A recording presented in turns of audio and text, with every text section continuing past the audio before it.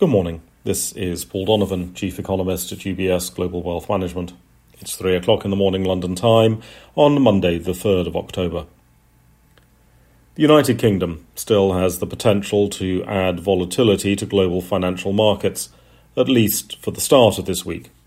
Towards the end of the week, we have the delights of the US employment report, which should serve as something of a distraction. The verdict of the free markets upon the UK government's policy proposals is fairly unambiguous. The government is attempting to defy free market forces, and indeed the only reason things are not worse is that non-market forces, namely central bank emergency intervention, has come into play. The UK Conservative Party are gathering for their annual conference, with the Prime Minister having been quick to point out that everything was essentially the Chancellor's idea. The Chancellor speaks today, and the Prime Minister is due to address the conference on Wednesday. There will be lots of media in the meantime, but so far, additional comments from either the Prime Minister or the Chancellor have only sought to reinforce the policy, and therefore redouble free markets' rejection of the policy. Where does this end? There are now 2 points that need to be considered by investors. The first is that there is a possibility that the UK government's policy will not actually make it through Parliament. This would be a very unusual state of affairs. Traditionally, finance bills are regarded as a vote of confidence in the government. However, as the faction of the Conservative Party currently running the government has been so willing to embrace unconventional and extreme views, they may also abandon the conventions and norms established by precedent. If the measures do pass Parliament, then markets will have to assess how long they will actually be in place. At the moment, most media commentary and economic projections assume the government's policy proposals are there for some time. The current government has only a couple of years before a general election, however, and current opinion polls have suggested a fairly dramatic shift in support of the opposition.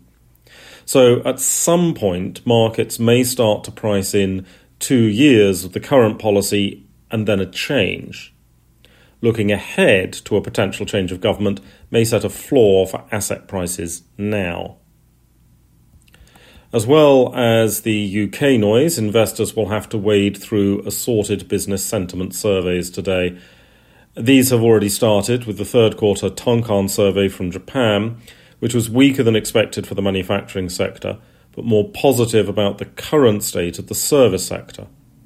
The outlook for services and manufacturing was more pessimistic, although it is hard to see how any survey respondent will have the willpower to defy the drumbeat of bad news being amplified by social media these days. This problem is likely to also impact business sentiment opinion polls in other economies, including the US ISM survey, which has the added complication of political polarization. There are several central bank speakers on the agenda. Bostic and Williams of the Fed both speak, with Williams perhaps a focus for attention. From the UK, the Bank of England's Mann speaks, with the question of how much additional tightening is going to be required in the wake of the policy proposals from the government. There's also the issue of financial stability and the pension sector. Meanwhile, in Brazil, the presidential election seems likely to now go to a second round, with the incumbent president Bolsonaro trailing former President Lula, but with Lula having failed to secure 50% of the vote. That's all for today. Have a good day.